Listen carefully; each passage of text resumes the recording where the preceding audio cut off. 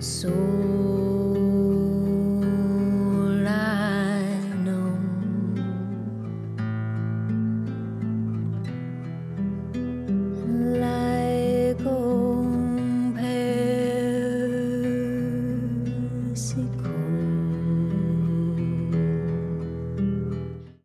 to Song and Plants. My name is Carmen Porter. In this episode, I was joined by the NC Tomato Man, Craig LeHoullier. His involvement with the Seed Savers Exchange and the preservation of heirloom varieties and their histories is exciting and fascinating. He has developed cultivars, educated gardeners, and authored 2 fabulous books. His knowledge and experience in the realm of tomato genetics is a wonder-filled adventure that he graciously shares. I hope you enjoy our conversation. So welcome to Song and Plants. Would you mind introducing yourself? Sure. My name is Craig LeHoullier. Some people know me as NC Tomato Man for reasons I won't go into now, but it's probably accurate. Husband of 42 years to the most wonderful woman in the world, father of 2 great daughters. I cook, I listen to music, and yes, I do grow tomatoes. Wonderful. How did you come to becoming the Tomato Man? Oh gosh. The story probably starts way, way back when I was young, 2, 3, 4 years old. I was very, very fortunate to have a grandfather who had a big garden, and he would walk me through it when I was no taller than very short tomato plants. And then my dad would also take me to local parks and teach me the names of the flowers. And I think when I was 6, he dug a garden in the backyard and we gardened together. So that, to use an overused pun in a way, that planted the seed of gardening in me, and it took decades to germinate through the school years and dating and all that. But then when I got married to my wife, when I was in grad school, we met, and our first thing we did that summer was have our first garden in 1981, and I've been gardening since. I think the focus on tomatoes just came from my love of growing lots of different things, and there are so many morphological and flavor differences in tomatoes. It's probably the ideal crop if you want to grow several thousand different examples of the same thing, and loving to cook and loving to eat and loving stories and being able to save seeds and share them with people. I think tomatoes were the crop that chose me because of all the wonderful varieties that people have sent me over the years and the impact that I've been able to have in terms of the breeding projects I run and the book I wrote and the number of people I get to associate with. So I'm just a lucky guy. What can I say? Well, there's a lot there. Just a little. You ask me short questions and you're going to get several things you can pick or peck at. So let's go. Let's dig. What are some of the stories that you've come across, the historically significant cultivars that you've grown? Sure. Well, the most fortunate one of all was when a fellow named John Green, who lived in Surreyville, Tennessee, decided to send me, of all people, seeds of what was at the time an unnamed tomato. The letter that accompanied it said, here's a purple tomato that friends gave me, and it was in their family. It was given to them by the Cherokee tribe over 100 years ago. So here it is, me, this letter, these seeds, realizing that me and Mr. Green may be the only 2 people in the country that have this. It's just a possible assumption. So I grew it, was amazed at that color, because in 1990, the so-called black or purple or brown tomatoes were unknown at the time. It was the first one I had seen. Since then, I had talked to him a few times on the phone. He's passed on now, but it turns out he received the seeds at a garden event from a woman named Jean Greenlee, who lived nearby in Rutledge, Tennessee. Jean got them from her grandfather, and her grandfather is the one that received them from the Cherokee tribe in the late 1800s. One of the things about my wife and I is when we have something great, we can't wait to share it. So gardeners are particularly wonderful about that. We don't hoard our discoveries. We drop them on people's porches or mail it to them or whatever. So I wanted to find a way to get this tomato out and about. I named it Cherokee Purple based on the information in the letter. And I sent it to my friend Jeff McCormick, who ran the wonderful seed company Southern Exposure Seed Exchange in Virginia at the time. Jeff grew it, and he called me back the next year and he said, I love the flavor. The color is really ugly. It looks like what happens if you bump your leg into a table. I don't think people are going to accept it because of that ugly color. However, I'll take a chance and order it in very limited quantities with a strong caveat, only for the adventurous in my 1993 catalog. And here we are, what is it, 2023? That's 30 years later, and almost every farmer's market probably has somebody who's selling Cherokee Purple. So Yep. that probably was the indication that I was meant to become involved in this, because somehow that tomato found me and I found a way to get it out there. And, you know, there's so many others. Lillian's Yellow Heirloom, another one of my favorites. A fellow named Robert Richardson in New York sent me some seeds once with a letter saying, I received this from Lillian Bruce, an elderly lady in Tennessee. She received it because her sons went to local state fairs, and when they found an interesting tomato or some other vegetable or fruit growing, they'd always bring Lillian back an example. And so I got to grow that and name it and send that out to seed companies. Anna Russian, in 1988, a woman named Brenda Helenius sent me seeds of this tomato that she received from her grandfather, Kenneth Wilcox, who received it from a Russian immigrant in the 1930s. So just all of these stories. And as I'm sitting here speaking to you in my room, I have a box that has the letters of everyone since 1986, which is when I started all of this, everyone who's sent me seeds through the years. And I need to figure out what to do with that someday, because I can't just let it disappear when I disappear. So that's one of my remaining projects, is how do I make sure that all of the valuable historical information that I had is out there and available for people to look at. Just a little technicality. So when you're talking about these seeds that have been grown and preserved within families, Yeah. when you save tomato seeds, they're self-pollinating. Right. So what's the difference between a heirloom and a hybrid? Exactly. A big difference in that hybrids can never be heirlooms, because when you grow hybrids, and there are some hybrids I love, such as Sun Gold, one of my very favorite tomatoes, but that tomato was created in a greenhouse by a company deciding that pollen from variety A, which is a secret, when applied to flowers from variety B, which is a secret, and that's one of the things about hybrids, is nobody except the seed companies know what the parent is. That's one of the financial advantages to the companies that sell them, or the company that creates them. The tomato that forms after that pollen is put on the flower, the tomato that forms contains the hybrid seed that ends up in the packet. So that's why they're a little more expensive. You could grow Sun Gold and love it, but if you save seeds from it, you'll get tomatoes, but you'll get all kinds of tomatoes that vary from things that look like the father, things that look like the mother, and other things in between.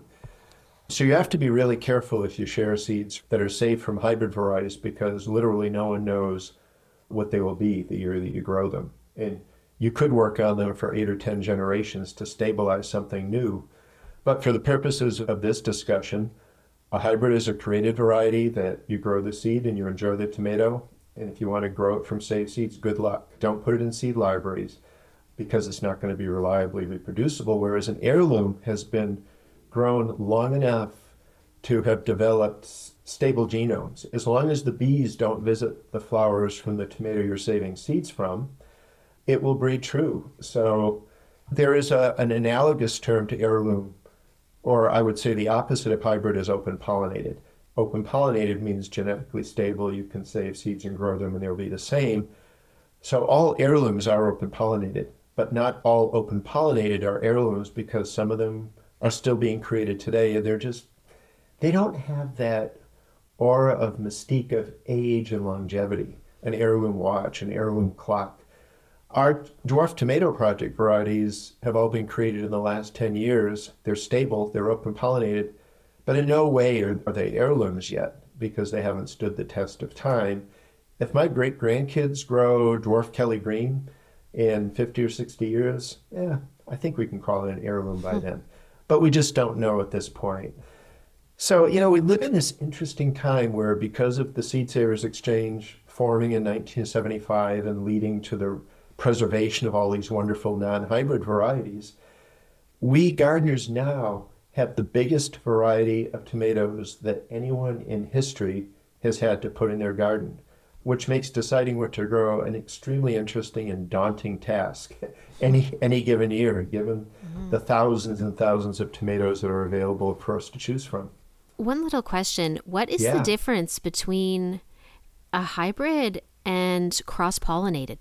So a hybrid occurs when a tomato is cross-pollinated. So if like I did a few years ago, one of the things I wanted to find out is what happens if I take two of my favorite heirlooms and create a hybrid between them.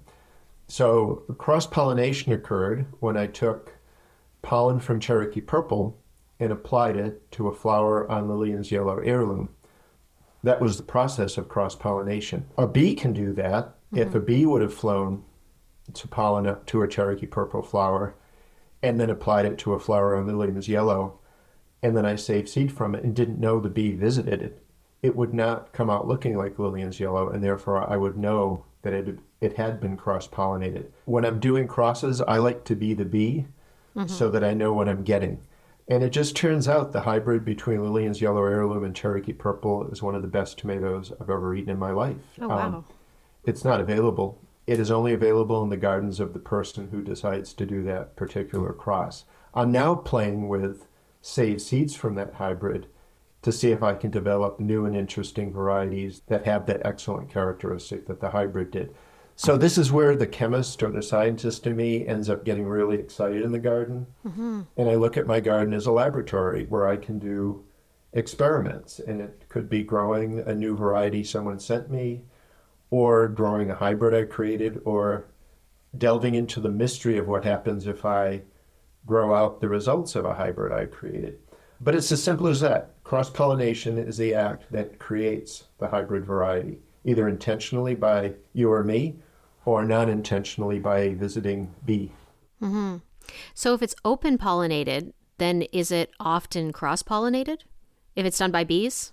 So tomatoes are self-pollinated the vast majority of the time, meaning they have this mechanism. Nature provided this remarkable mechanism of pollination where as the flower opens, the pollen releases from the anthers and brushes against the pistil, and pollination happens. And if that happens when it should, even if a bee visits that flower, it shouldn't cause any difference because the deed is already done.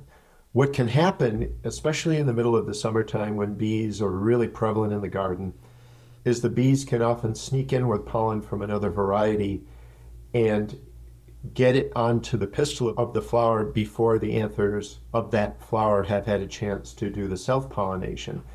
So tomatoes, I would say, are self-pollinating 70-80% of the time in the middle of summer. What I've found, because I grow lots of varieties together and I'm an avid seed saver, is if I focus on saving seeds from the very lowest cluster of fruit, the first fruit to set, then I'm finding 99+% or more uncrossed seed, because the bees are not that busy when it's cool in the spring. They haven't paid much attention to the tomato plants because those flowers are way down low in the plant.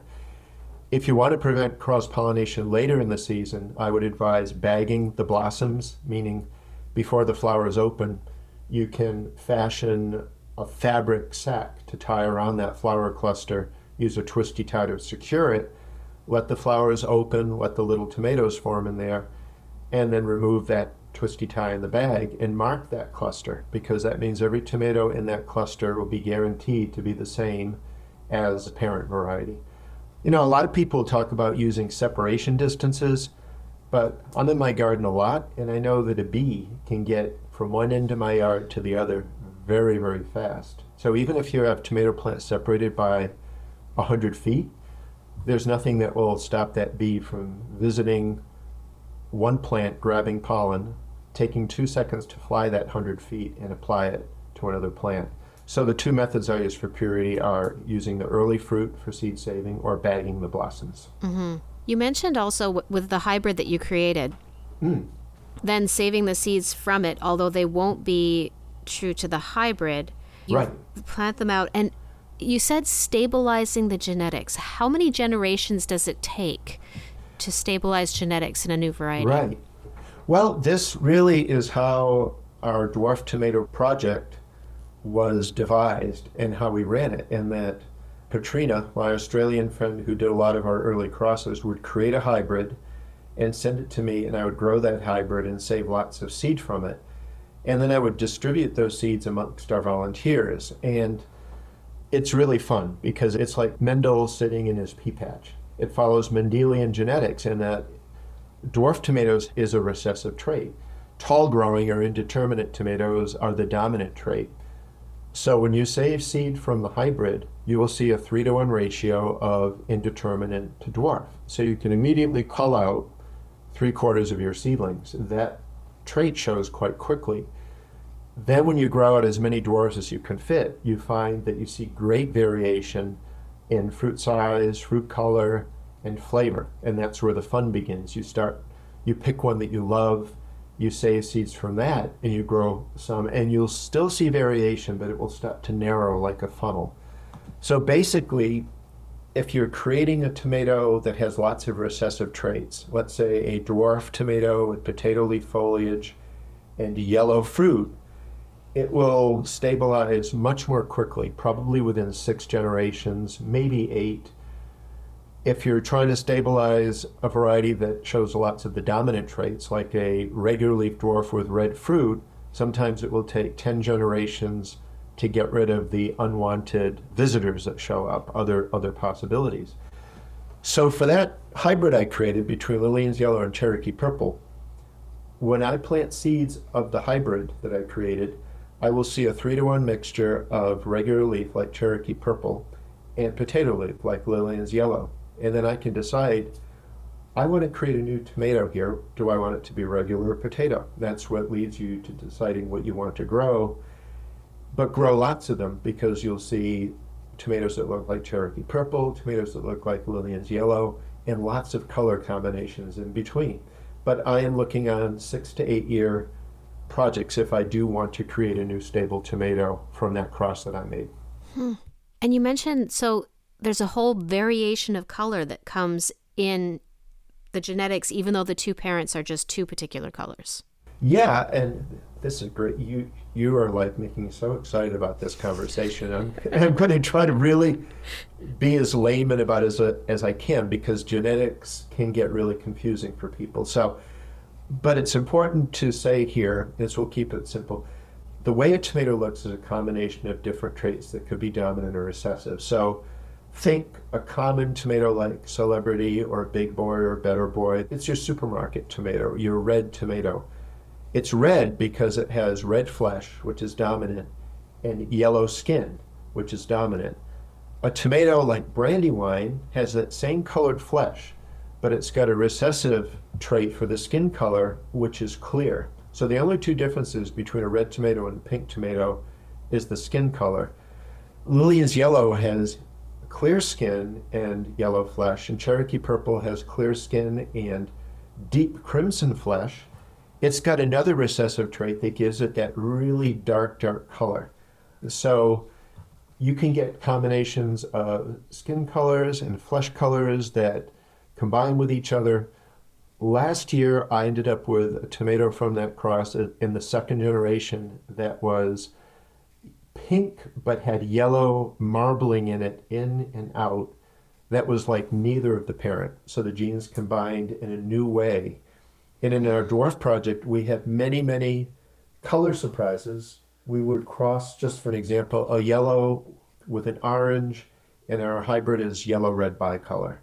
And then all of a sudden you're working with advanced generations and pinks are popping out and reds. So you never quite know. And gardeners who love the unknown and love ambiguity and can handle not knowing exactly what you're going to get, breeding projects are a lot of fun to participate in because of that sense of mystery.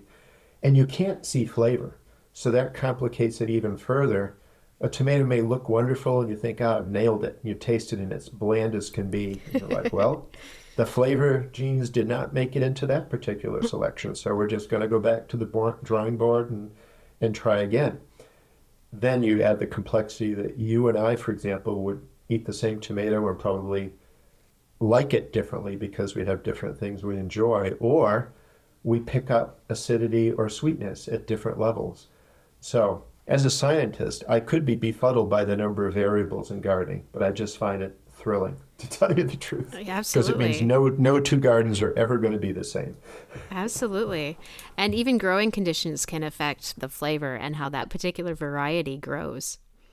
You know, it does. And one of the things I think that's really frustrating gardeners who are kind of new at this is they're looking for some sure things, often because they're just starting out and they want some wins.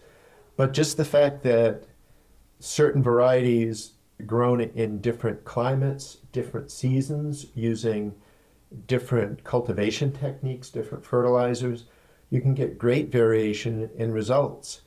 And I think these days where the conditions in a given area are starting to really change, an example of that is I gardened in Raleigh for 28 years. And in 1992, when we moved in, we had 2 to 4 days a summer of temperatures at 90 or above. When we moved out in 2019, that summer we had 70 days of 90 and above. That heat is going to change how the diseases affect and which diseases affect your plant, which critters are going to affect your plant because the populations of bugs and insects and worms are going to change. The fruit set. Some of the varieties that gave me 30 pounds of plant in Pennsylvania were giving me 10 pounds of plant in Raleigh because all the flowers dropped off. They couldn't take that 90-degree heat. Mm-hmm. So really a handheld recorder or a good garden log is a gardener's best friend. So you can take note of all these observations and then make changes the next year, new varieties, a different way of growing, to see if you can keep one step ahead and keep having successful gardens. And I suppose doing things like sharing seeds and growing heirlooms for multiple seasons, you can start to have them acclimatize to your growing conditions. This is a fascinating topic because what I've found is it isn't so much the genetics of the seed is changing so much that gardeners are starting to select for certain traits that may be slightly variable in a given variety. So for example, let's say that I share seeds of brandywine with someone in a very different climate and they grow 10 plants and one of them over the course of a year or two does quite differently. What they've probably done is identify something in that array of brandywine seeds that has a slightly different set of genes. You would have to actually do a lot of genetic fingerprinting on all of the seeds that we're getting from different companies to see how pure they are. One interesting example of this is I was working with a group from MIT, and they wanted to look at the genetic condition of certain varieties that have been around a while. And one of the ones they chose was Cherokee Purple. And they obtained seeds from a lot of different sources, different companies, etc. They were looking at other varieties too. One named Black Crim that looks a lot like Cherokee Purple, but has a very different country source and different flavor. And what they found was about 1/3 of the companies was not selling Cherokee Purple. Even though it was called Cherokee Purple, they were selling Black Crim. Another 1/3 of the companies were selling neither because the Cherokee Purple had become so crossed up through poor seed saving over the years or starting with a bad seed source. I got into heirlooms in the mid-'80s, and it was kind of the beginning of the heyday of heirloom tomatoes.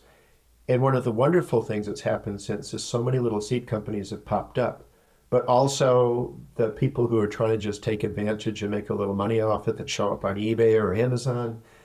What's happened is a lot of our heirlooms have become, I guess for want of a better word, polluted genetically. Mm-hmm. So if one purchases Cherokee Purple seed that everybody's raved about and it does poorly in their garden, they can't assume that it was their garden or the way they grew it. They might assume that they just got a bad sample of seed and they'd want to maybe go to Garden Watchdog and look at the reviews of various seed companies to see if people have written in reviews saying that maybe the quality of the seed isn't up to snuff, either germination-wise or purity-wise. So it has been a really interesting struggle to see over the last 10 or 15 years seed catalogs or listings online where histories have been altered or manipulated. The wrong variety, you can look at the picture and you know that it's the right description, but it's the wrong variety. Or it's the right picture and the right variety, but the wrong history. Gardening is like life. 95% of the people are going to be good actors and do their best. And there's always going to be 5% who try to take advantage and are not honest or truthful, or the quality is not what it should be. I would never divulge who or what I've found, just to say beware and do your research. The internet, as you know and everybody knows, has a lot of information.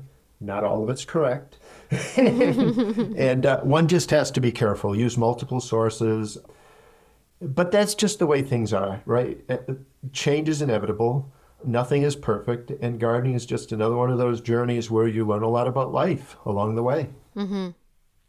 And even sometimes accidents happen. Like you were saying, Exactly. a bee can get in there and... Yes. I bought hybrid sun gold seed from Johnny's once, and I grew it. It was a red cherry tomato. And so what happened is, and Johnny's does not produce the hybrids.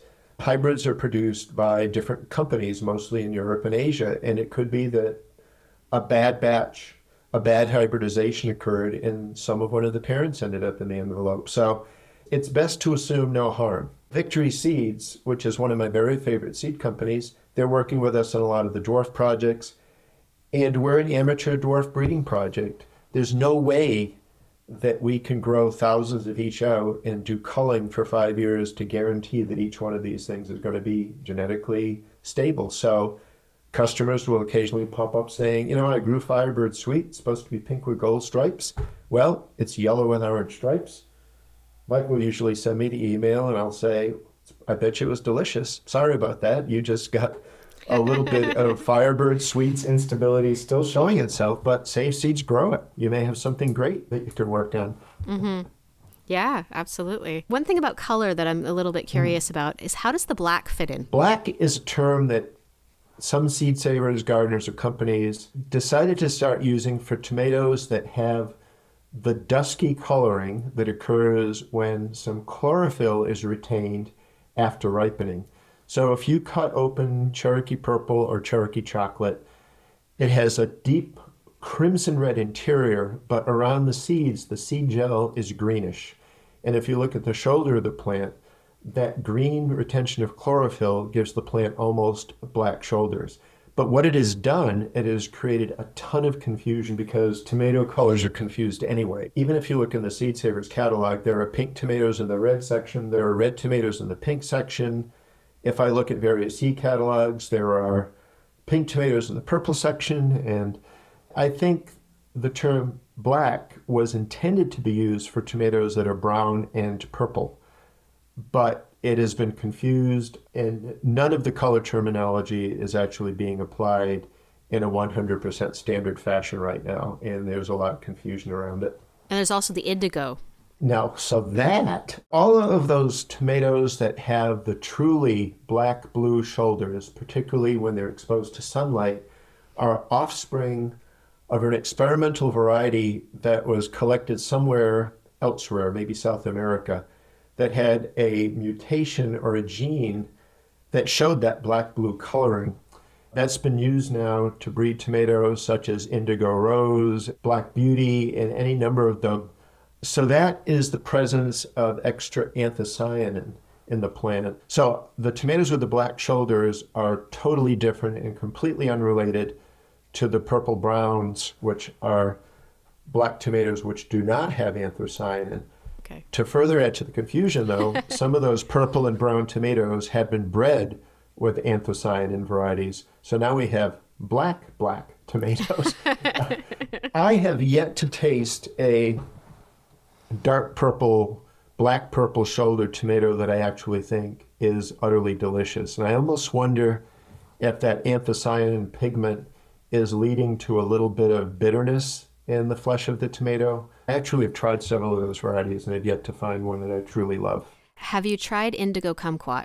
Not yet. It's a hybrid, but it's a cherry tomato. Yep. It's the yellow, sort of yellow-orange with the black or the indigo. And it actually has a lot of sweetness. It's productive. Good. And it also is quite cold hardy because it's usually the last one to die for me.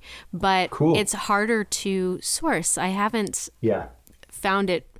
I had it a couple years and then I wasn't able to source it again. But I tried to plant out seed to see what would happen. And I planted out, of course, it being a hybrid, I didn't expect it to be true. But I didn't get a single yellow. Yeah, yellow is a recessive trait. So what that indicates to me is you're going to have to grow out maybe 50 of them to find a couple.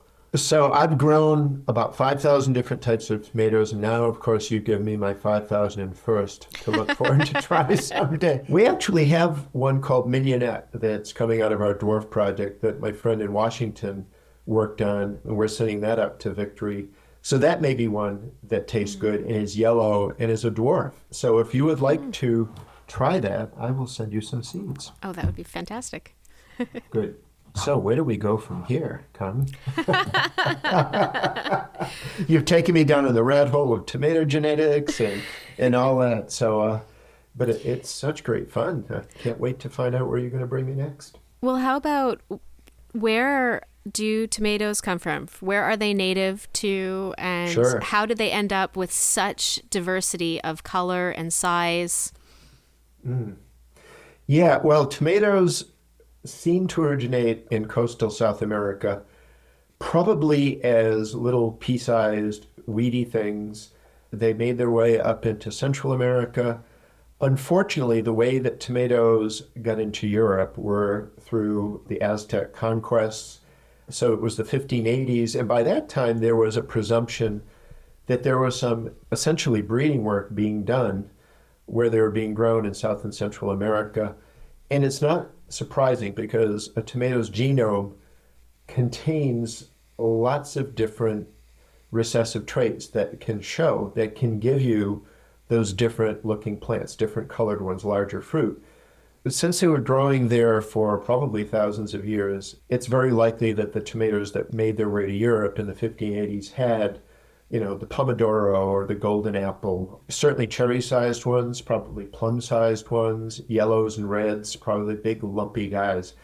And how a lot of the different colored tomatoes, it's a rare way they form, but every now and then a tomato will just throw a mutation.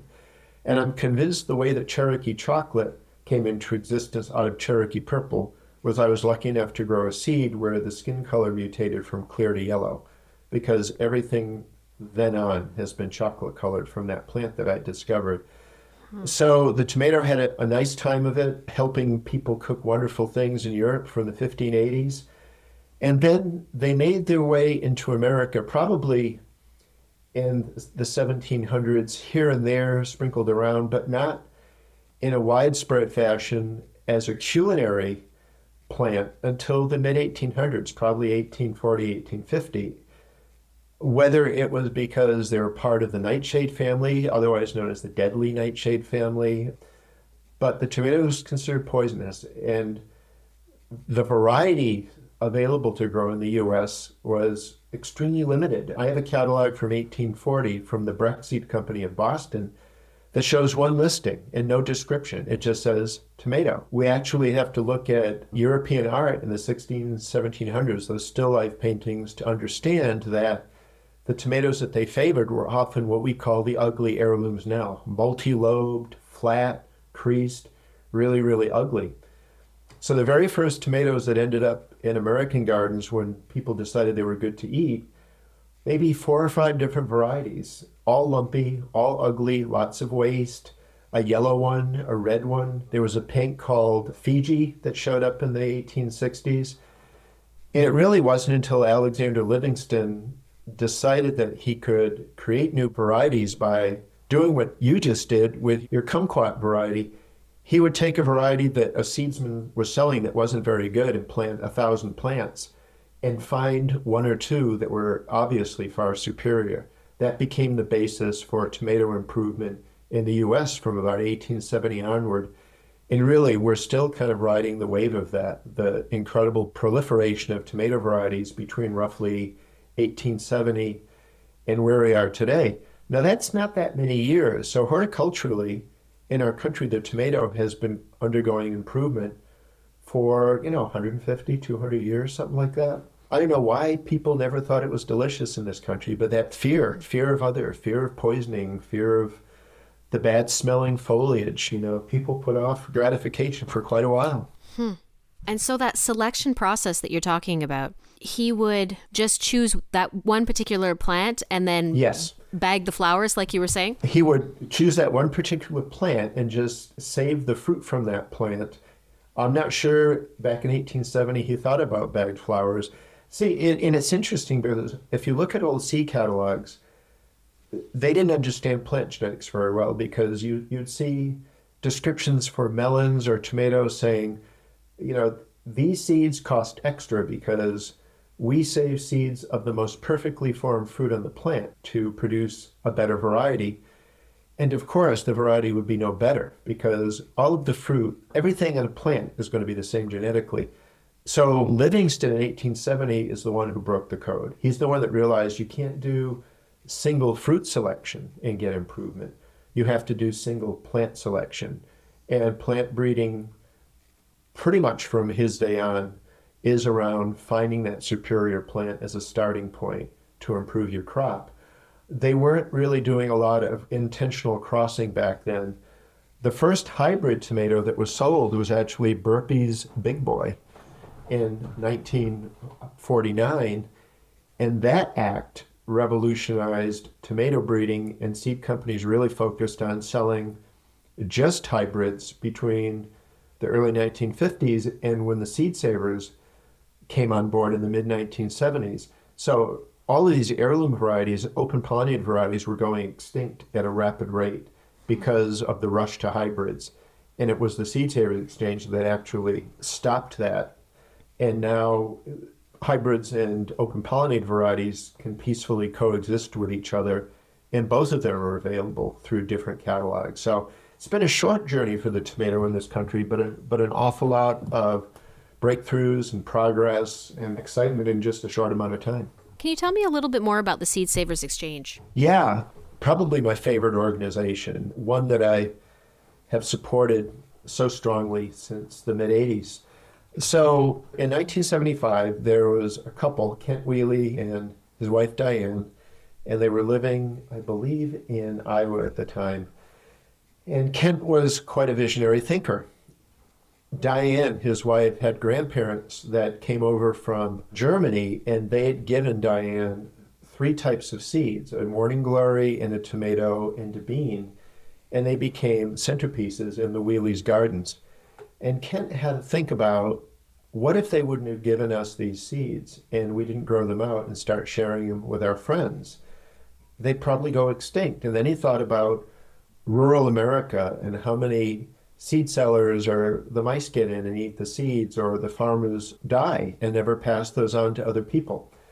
So the Seed Savers Exchange simply started as a mechanism to allow gardeners who are maintaining wonderful open pollinated varieties to provide their address so that people could request seed from them, make a list of what they have, and gardeners who are part of this exchange can then share seeds as a step to helping ensure that those varieties don't go extinct.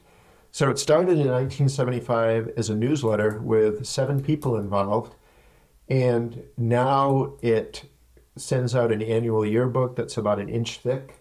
I call it the phone book of seed varieties. That's where you can get 10,000 different types of tomato seeds or several thousand types of bean seeds. In a way, it's their cultural, horticultural heritage of our botanical history. And I think maybe about 20 years ago, to help finance all of the work that it does in terms of maintaining the database and maintaining a seed bank, because if you listed varieties in their yearbook, the Seed Savers would request a sample so that they could maintain it in cold storage there.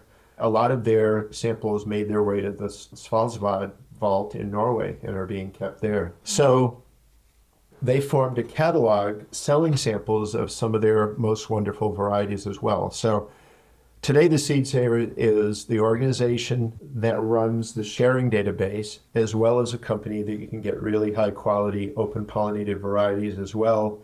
And it has also gone really big into gardening education and culture and understanding seed names.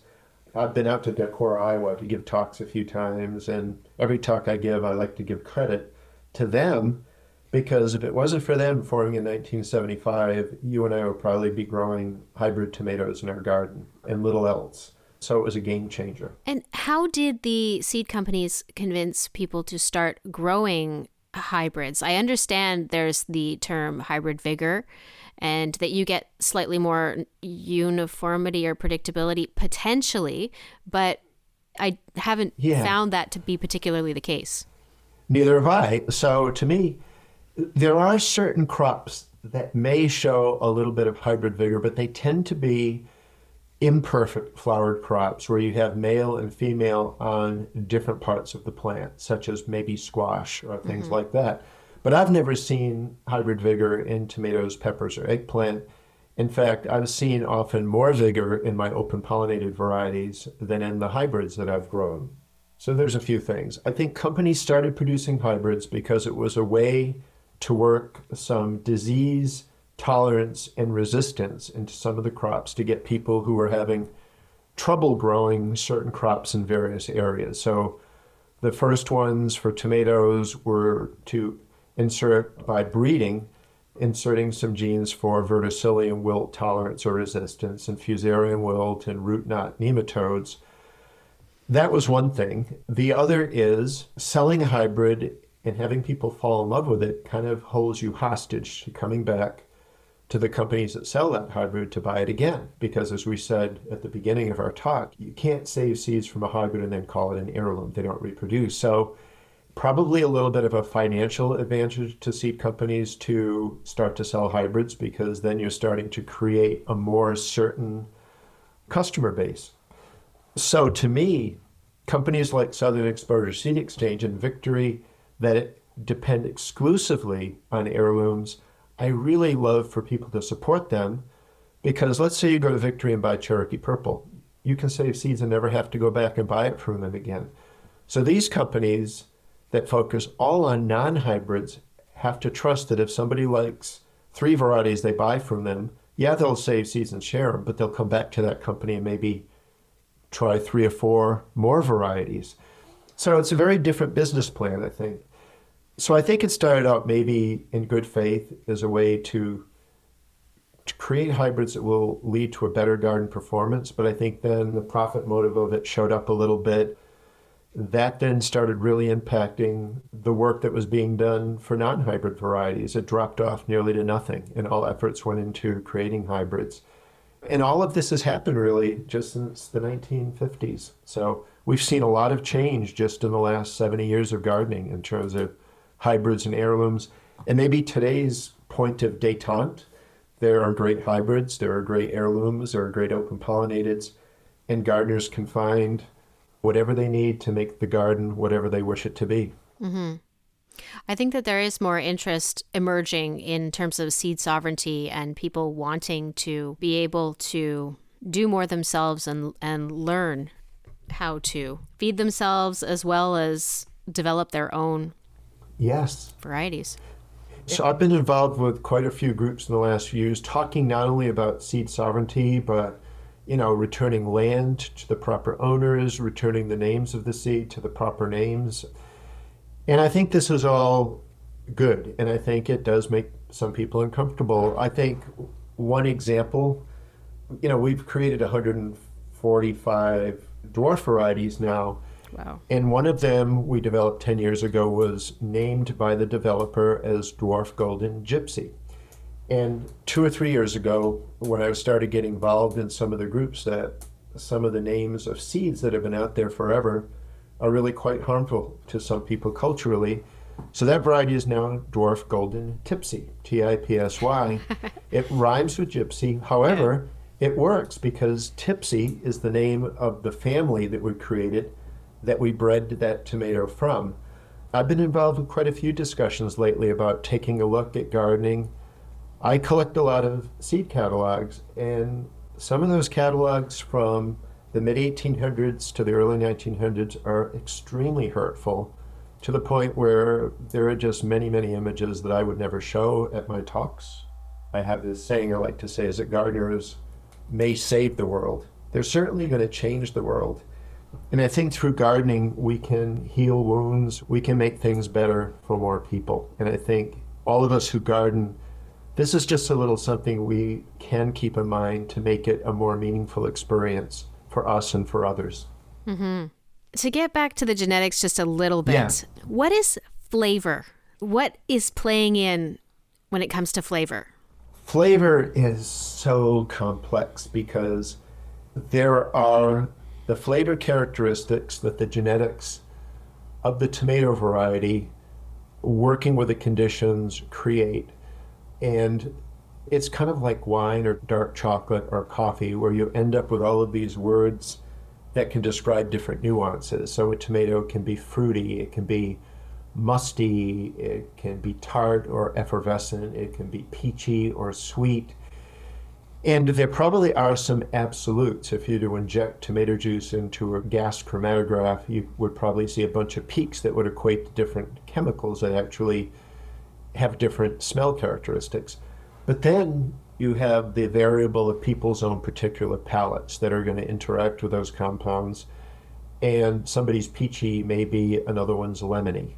Somebody's tart may be another one's sour. But flavor is really the result of the photosynthesis that the plant gets. So the leaves are taking in all of this energy, and it's chemistry that's being done in the plant. And then the tomato hopefully will reach its maximum potential and take on all of these flavor characteristics that they're coded for. So two more interesting points about color, I think. Some varieties do seem to vary depending on where they're grown or by season. And then there are also some varieties in my collection that, whether I've grown them in 3 different gardens in Pennsylvania or 2 different gardens in Raleigh or here in Hendersonville, North Carolina, they're always wonderful. So I don't know what that is. Is it just that some varieties have such strong flavor genetics that it can swamp out any ill effects that the plant may suffer from less than adequate conditions? So it's fascinating to me. And I've had kind of a discussion with someone I met on another message board. He claims that the only difference in tomato flavor is when you pick it. And I've said, oh, absolutely not. I've grown enough tomatoes in enough locations to know that there is something to particular varieties that just don't taste very good, or so good you dream about them during the winter because you can't wait to taste them again. Last year when I was working with Joe Lample on the course that we put together, I went to his house, and between the two of us, we had 15 of our favorite varieties at almost the peak of perfect ripeness, and we did a blindfolded tasting. And it was fascinating. And because I had this worry that maybe our perception of flavor is influenced by our love for the variety, having received it from certain people, or when we grew it, what we were doing in life at the time. You and I before this talked a little about classical music. So I collected Mahler symphonies for a while. Invariably, the first time I heard each symphony became one of the favorite versions of that symphony, even if I heard it conducted by 24 other conductors. So is that type of a similarity preference playing in? So we did this blindfolded taste testing, and 2 of the tomatoes that I rated a 9 were Cherokee Purple and Cherokee Chocolate, which when I'm not blindfolded, I rate a 9 out of 10. So I took comfort in that my palate actually can relate to a tomato on just its inherent basis, not that I like the way it looks or I know what the variety name is. If anybody who's listening to this, or even you, Carmen, has not tried a blind tomato tasting sometime, it is so, I was going to say it's eye-opening, but that's a terrible pun. It's eye-closing.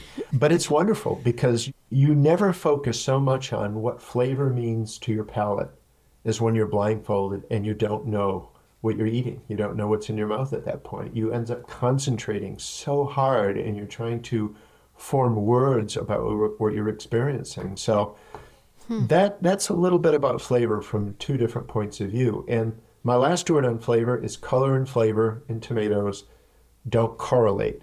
In my run through my galaxy of 4,000 to 5,000 different varieties, I could find anyone listening on this call bland or delicious, tart or sweet examples of tomatoes in every single color, in potato leaf or regular leaf.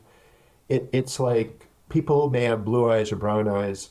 It's all in the genes. Doesn't mean better or worse. Same with tomatoes. They may be an assortment of different colors and shapes and sizes, but the flavor is going to be uniquely their own, determined by the genetics of that particular variety. Oh, interesting. That was actually going to be my next question. Like, I was wondering if the green or the black would help photosynthesize more sugars, or just if there's any correlation, but I guess None. Here, well, anecdotally, green flesh tomatoes, I have grown very few green flesh tomatoes that I don't love.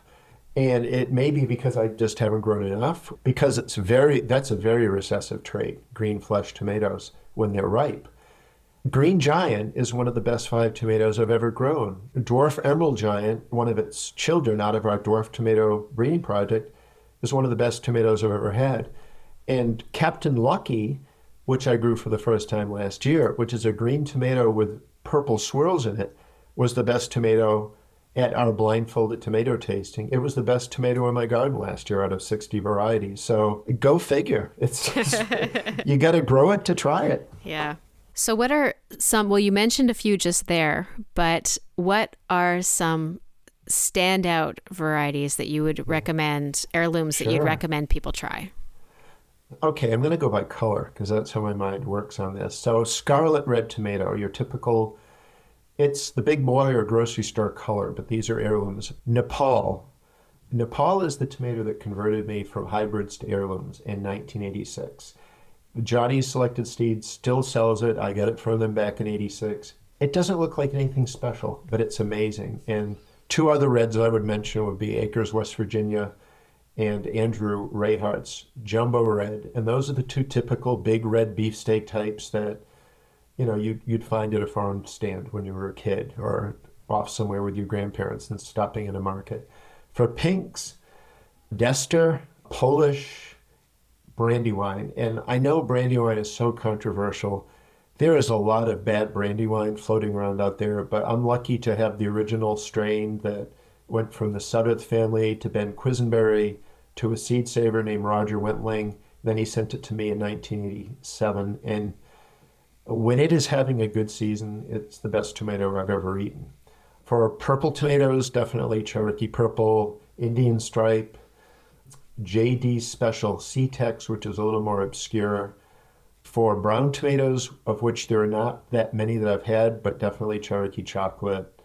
Yellows, Lillian's Yellow Heirloom, Hughes, Hugh''S. For bicolors, the yellow tomatoes have the red swirls.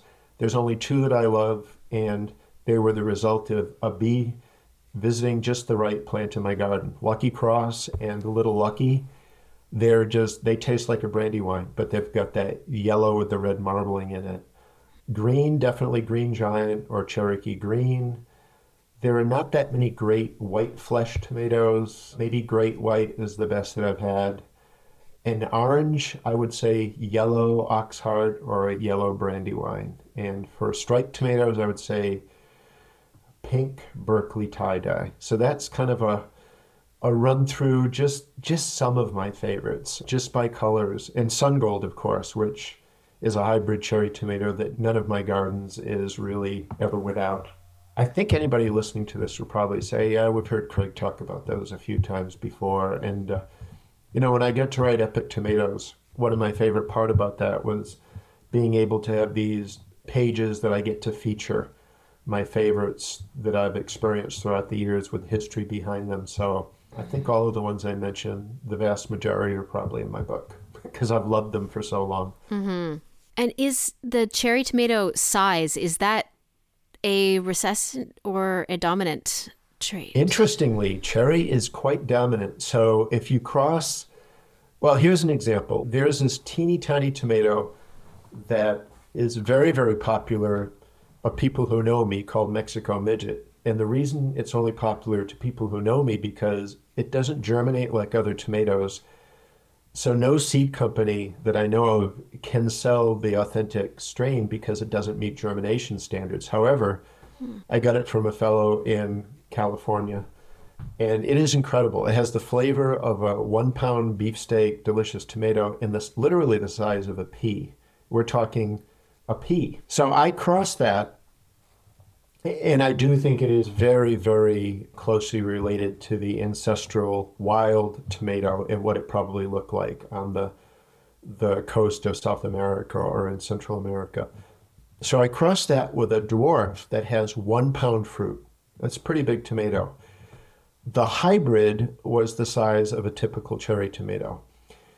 And I found this in a few other crosses I did where I would use maybe a 1 ounce plum-shaped tomato, crossing them with 1 pound beefsteaks. And almost invariably, the F2s that I've been finding in F3s have all been on the small side. So the cherry size is quite dominant and a bit challenging to overcome. Huh. If you want to work the flavor of a cherry tomato into a larger tomato, it's going to take a bit of work. And what about in terms of the shapes? What are the more dominant? Yeah. So a few things that surprised me when I did a bunch of my crosses is that heart-shaped, which you'd think is recessive, is partially dominant. If you cross a typical round to flattened tomato with a strong heart-shaped tomato, the hybrid is going to be slightly heart-shaped. If you cross a non-striped tomato with a striped tomato, the hybrid will be slightly striped. So stripes have partial dominance. If you cross a normal tomato with a tomato that has that anthocyanin, black shoulder, that anthocyanin is partially dominant. The only way I really found these out was by doing the crosses. Now, variegated foliage is a fun trait to play with, and that is recessive. So if you cross a normal foliage plant with one that has the white variegation on the green, the hybrid will be all green. But then when you grow out save seed, 25% of the seedlings will have variegation. And once you stabilize it, it carries through for the rest of your work. So when you stabilize a recessive trait in the F2 generation, then you've got it. So with dwarfs, we cross indeterminate with dwarfs. We grow out the hybrid, then we save seeds. 75% are indeterminate, 25% are dwarf, but now you've got it. That dwarf characteristic will carry through for 100% of your plants going forward. So I'll tell you, once you get into this crossing tomatoes bug, it is endless, infinite, and can make your garden space disappear and can drive your friends crazy because you start wanting to use their garden plots to run your experiments in. Yeah, but could they complain if they're getting good tomatoes? They don't complain. Most people have fun. So, I'll typically give a talk and talk about the dwarf project. I'll get 3 to 5 additional volunteers. You have a room of 1 million gardeners, and 1 or 2 of them will be heirloom obsessed. Same thing about plant breeding. Put 1 million gardeners in a room, 1 or 2 of them will become obsessed about breeding. So it's always going to be the road less traveled, these niche projects. But to me, that's what makes them fun. There's so much to learn. So how can people find you and your project? Sure. My website is kind of a one-stop shop, CraigLeHoullier.com, and on there I have a blog that I was very active in the blog last year, and I've taken a little break and I'll be getting it going again. I have some videos of how I start seeds, the story of the dwarf tomato project.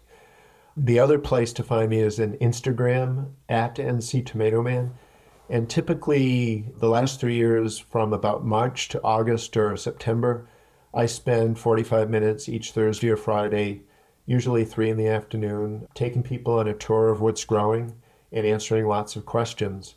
So those really are the 2 ways. Epic tomatoes and growing vegetables and straw bales are in most libraries, or if people do want signed copies, they can just contact me at nctomatoman@gmail.com and we can work that out. So I'm not too hard to find, although being out in the rural area and being retired and having done my 2 years intensely with Joe Lample building the tomato course, this is a year where I'm going to take things a little bit easier. So well earned. Do more hiking, in other words. Nice. Yeah. And I'll put all the links in the show notes. Sure. Great. This was a lot of fun, Carmen. Well, thank you so much for joining me. I really appreciate it. Thanks for listening. As mentioned, the links are in the show notes. I highly recommend checking out Craig's site. I grew out a few of his dwarf varieties last season, and they outperformed most of my favorite cultivars. He's doing amazing work. This was the first episode for the new tune, Solanaceae. If you'd like to hear the entire song, it's on my website, carmenporter.com. If you're enjoying the podcast, please share it with a fellow plant lover. Let's grow this community. As always, I love hearing from you. Happy garden planning.